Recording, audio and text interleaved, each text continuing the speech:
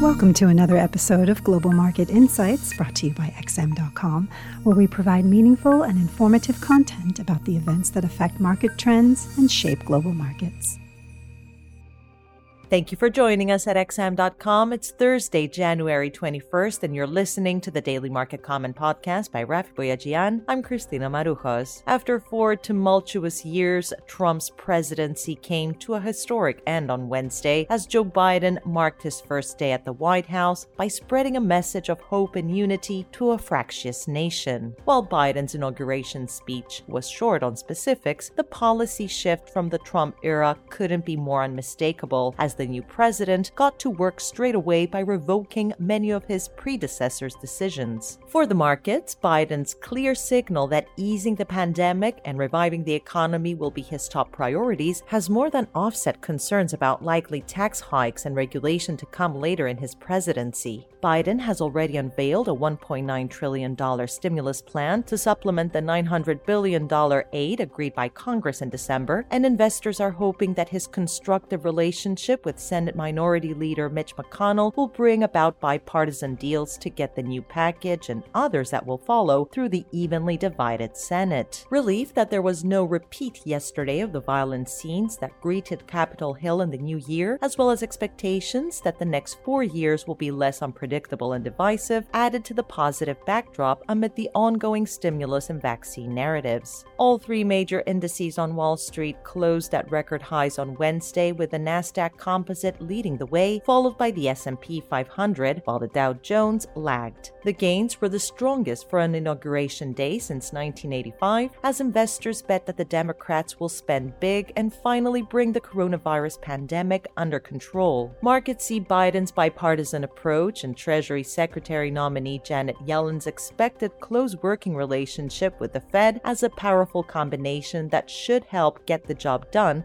when it comes to fixing the economy. But even if the additional stimulus packages meet resistance in Congress and their sizes don't live up to expectations, the U.S. economy is once again proving more resilient than many have been anticipating. The corporate earnings announced so far for Q4 have been pretty solid, easing the risk of a stock market correction in Q1. Equities in Asia and emerging markets have also been on a roll in January, though it's been a bit more of a mixed picture in Europe, as the region is finding it hard to escape harsh lockdowns. Fears of prolonged shutdowns in Europe's major economies and the slow rollouts of vaccines are the main reasons why the euro has been underperforming lately, although the single currency did manage to join in the Biden rally, recovering back above the $121 level. Uncertainty ahead of the European Central Bank's policy decision today at 12:45 GMT had contributed to the euro's earlier sell-off yesterday, following reports that the bank is targeting eurozone yield spreads. However, even if President Lagarde confirms such a policy in her press conference today at 1:30 GMT, it's unlikely to lead to anything that resembles yield curve control, at least not anytime soon. It's also not clear how dovish the ECB will be today, given that despite all the present gloom, growth forecasts for the second half of 2021 remain optimistic. Policymakers still have more than 1 trillion euros left in the pandemic emergency purchases envelope, so any dovish remarks will likely be for the sake of talking down the euro. Elsewhere in the FX sphere, the US dollar took a big hit from the optimistic tone, falling to a one-week low against the basket of currencies. The pound and Kiwi were the biggest gainers, as traders scaled back expectations of rates turning negative in Britain and New Zealand. Bank of England Governor Andrew Bailey once again cast doubt on the benefits of below-zero rates in remarks yesterday.